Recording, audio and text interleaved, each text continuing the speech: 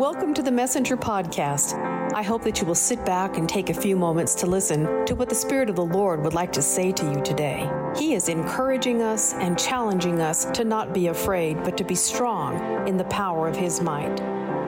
Now, let's go to today's podcast. Today's podcast is titled Calm and Crises. They go together, my friends, and these are things that we experience, and it's kind of like the ebb and the flow of life. Jeremiah was known as the weeping prophet, and some say he was called at the age of 17. He was called to reprove a crumbling nation, the Israelite nation. Unfortunately for them, they didn't listen to him, but during his day, people were so hardened by sin that they never believed God nor feared Him. They seemed to find Jeremiah's constant warning of judgment overbearing and, frankly, annoying. It's the same with us now. Those that hear our warning find us obnoxious. But as believers, we are supposed to follow God's instructions to warn a lost and dying world of upcoming judgment. And even though most are not listening, we still have to persevere in courageously speaking truth in order to rescue some from the terrible judgment that will inevitably come. If we are so easily discouraged at fighting the rude behavior of our peers, what are we going to do when we are confronted by demons? The Lord rebukes Jeremiah for his impatience in Jeremiah 12:5, saying, "If you have raced with men on foot and they have tired you out, then how can you compete with horses? If you fall down in a land of peace where you feel secure, then how will you do among the lions in the flooded jungle thicket beside the Jordan? If we are distraught when we can't make a car payment, what will we do when we lose our job? If the footmen weary you, what will the horses do? If we are distressed at the terrorism going on overseas, what will we do when it's in our own neighborhoods? Because it already is. If we are overwhelmed with the work we have now, what will we do when a double or triple portion is required of us? If the footmen weary you, what will the horses do? God is reminding Jeremiah and us that there is much more to be concerned about than what we're complaining about. There is something ahead of us in this season, my friends, that is of more concern than petty grievances against those who seem to be better off or live easier than we do. God is telling Jeremiah, if you are not able to encounter lesser dangers, how will you be able to overcome greater ones? Jesus said to us in John 16:33, "I have told you these things so that in me you may have peace. In this world you will have trouble, but take heart," which also means take courage. "I have overcome the world." It's natural that our hardest days and most difficult trials are ahead of us and not behind us. If you are worried and in great upset about these things, what are you going to do when you are forced to face extremely difficult trials and troubles that are most certainly just around the bend? Matthew Henry said, "The faith even of strong believers may sometimes be sorely shaken and ready to fail them. There will be storms that will try the firmest anchors." Now, isn't that the truth? Jeremiah was consumed with grief about the prosperity of the wicked in Anathoth, when just in a short time he would be beaten in Jerusalem. By order of the priest Pashur, instead of worrying about the prosperity of heathens in Anathoth, he was about to be severely punished by a priest in Jerusalem. Now let's take a sneak peek of what is in store for Jeremiah. This is in Jeremiah 20, verse 2. He had Jeremiah the prophet beaten and put in the stocks at the upper gate of Benjamin, at the Lord's temple. They were abusing the temple of the Lord. God saw this coming when Jeremiah was crying about the prosperity of the wicked. If Jeremiah had known what was going to happen ahead of time, he wouldn't have wasted time complaining about the men of Anathoth. Jeremiah was concerned about something insignificant when something greater needed his attention. And his own family was secretly conspiring against him. They spoke well of him to his face, but were trying to incite a mob against him behind his back. They seemed to be friendly, but they were really his enemies. God's faithful servants shouldn't think it strange that their enemies are in their own family, some living under their own roof. Jesus told us in Matthew 10:34-35, "For I have come to turn a man against his father, a daughter against her mother, a daughter-in-law against her mother-in-law. A man's enemies will be the members of his own household." So friends, if the footmen weary you, what will the horses do? I know I keep repeating the statement because it's what the Holy Spirit would have me consistently say, so that you hear the challenge and that you are strengthened to stand up and be courageous now. God's answer to Jeremiah was to be absolutely determined to stay solid and immovable in his walk with God, because there were bigger trials ahead of him that needed his attention. But God does let him know what will happen to Israel and her enemies. And although God punishes Israel by allowing her enemies to overtake the land, God would not let her enemies sacrilegiously use that land, which belongs to Israel. Even their land is blessed. Here's where it says that in Jeremiah 12:15. "But after I uproot them, I will again have compassion, and will bring each of them back to his own inheritance and his own country." So God will again deliver his people from their enemies by uprooting them, just as he did when they were suffering in Egypt. God shows that even his enemies may receive compassion and grace. In verse 16 it says, "And if they learn well the ways of my people, and swear by my name, saying, as surely as the Lord lives, even as they once taught my people to swear by Baal, then they will be established among my people." God's expectation is plain.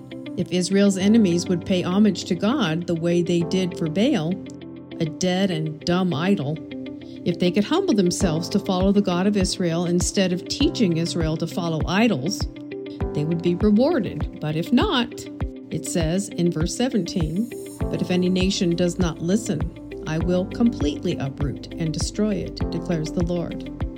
So God's call and plan and instructions for us during the calm and then also during crisis can be summed up in 1 Corinthians 16:13. "Be on your guard, stand firm in the faith, be courageous, be strong." Our greatest difficulties are ahead of us, not behind us. If our troubles were always behind us, we would never grow as a Christian. We mustn't waste time complaining about petty things. Quickly put on your helmet, take up your sword and shield, tighten your armor and get ready. Get ready to run with the horses. God offers Jeremiah a beautifully wise word picture for him to consider. He essentially asks Jeremiah, "If footmen weary you, what will the horses do?" Paul referred to life as a race. Makes sense after all. It has a beginning, a middle, and a finish. It requires endurance, patience, devotion, and a resolution to finish strong. At the end of his life, Paul said, "I have finished the race." And referring to Jeremiah's race, God is saying, if running with others on foot when everything is equal, what are you going to do when they are given horses? In this verse, the prophet Jeremiah has been complaining about his persecutors, and God divinely answers and warns Jeremiah about his impatience, and then tells him that harder trials are in store for him. What? More distressing times? We all have had the experience of how in our lives there are long stretches of uneventful days, and then generally without warning, some crisis is sprung upon us, which demands quite a different set of gifts to cope with it. Our monsoons in Colorado generally come without any warning from a falling barometer. We can at any moment be confronted with some hard duty which will exhaust our energy. We may at any moment be plunged into some huge calamity, and the quiet course of our lives for years suddenly is interrupted with fierce storms and devastating fallout. We won't always have the easy foot race with footmen. There will sometimes come a call to strain our muscles to keep up with the gallop of the cavalry. We will have to struggle to keep our feet in the rising waters of difficulty, and must not expect to have a continually leisurely life in a land of peace.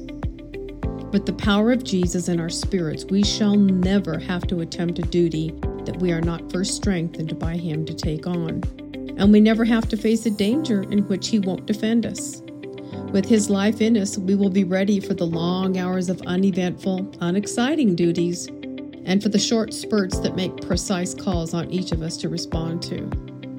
We will run and not be weary. We will walk and not faint.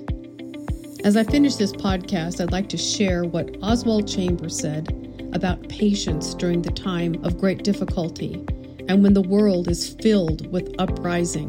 It is so powerful and quite comforting. The duty of patience. Because you have kept my command to persevere, I also will keep you from the hour of trial, which shall come upon the whole world to test those who dwell on the earth. That's Revelation 3:10. Jesus says that we are to keep the word of His patience. There are so many things in this life that it seems much better to be impatient about. The best picture to explain this is that of an archer. He pulls the bowstring further and further away from his bow with the arrow solidly fixed in its slot. Then, when it is adjusted, with his eye on the target, he lets it fly. The Christian's life is like that. God is the archer. He takes the saint like a bow, which he stretches, and we get to a certain point and say, I can't stand anymore. I can't stand this test of patience any longer. But God goes on stretching. He is not aiming at our target, our mark, but at His own. And the patience of the saint is that we hold on until He lets the arrow fly straight to his goal. Are you ready for a time of strengthening to come into your life? The Lord promises that a dramatic transformation will take place in us when we abandon our agenda and open ourselves to His plan for us. We can see this so clearly in the life of Saul before he had become the Apostle Paul. Saul had been intent upon his own evil strategy to persecute Christians. Then came his life-changing encounter with Jesus when he asked the most important question of all in Acts 9:6. Lord, what do you want me to do? Are you ready to ask the Lord that same question? Are you ready to give up your own fruitless designs in return for God's better plan? Let's pray that together now. Lord Jesus, I have been moving forward persistently with my own thoughts. I have been intent upon seeing those accomplished. Now I see that despite my good intentions, my plans may not be in line with yours. Right now, I humble myself before you. I take this moment to ask, Lord, what do you want me to do? In your presence, I place my agenda on the shelf and I open my heart and my hands to your plans and purposes. I belong to you, Lord. Please forgive me for any stubbornness or fixation that I have on other things when I should have my eyes on something else. Anything that has captivated me, I pull down that stronghold right now. Any thought that needs to be taken captive to the obedience of Christ. I place my future in your hands, Lord Jesus. Have your way and only your way in my life. Amen. I'm glad that you came to listen to the podcast today, and I hope this encourages you and strengthens you. The days ahead are going to be a bit difficult, my friends. They're going to be quite difficult.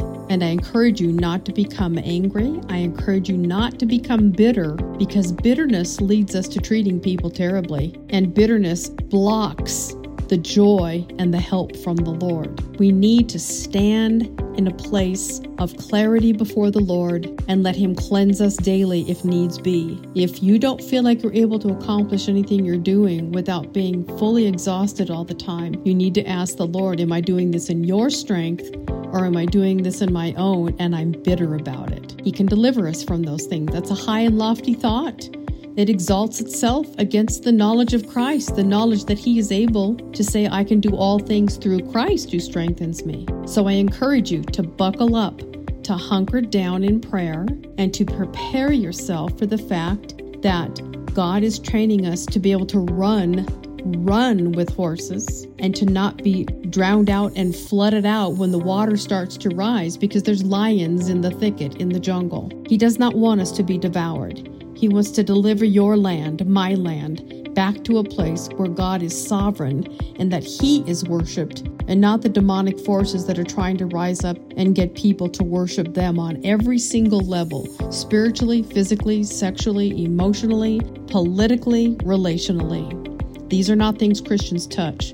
We stand strong and persistently strong according to what the Word of God has commanded for us. And in the end, God will give us the victory in the fact that we will see the glorious overcoming by the blood of the Lamb, and the Lord will not allow His own beloved ones to be completely broken. We must stand firm, and we must believe that Jesus Christ, who is Lord, is our King and our ruler, and that He is a good, good King. I bless you today in the name of Jesus. Please go to my website at www.marylindo.com. If you have a prayer request, there is a link there for you to send prayer requests in. We have people that faithfully pray every Thursday evening, and it's a time of beautiful intercession and prayer for those who ask us to pray. We also have resources on that website that you can go listen to. You can listen to my podcast directly from the website, or you can listen to this link or share it with others from my website. I bless you today in the name of Jesus, and I look forward to our time again next time. Goodbye for now.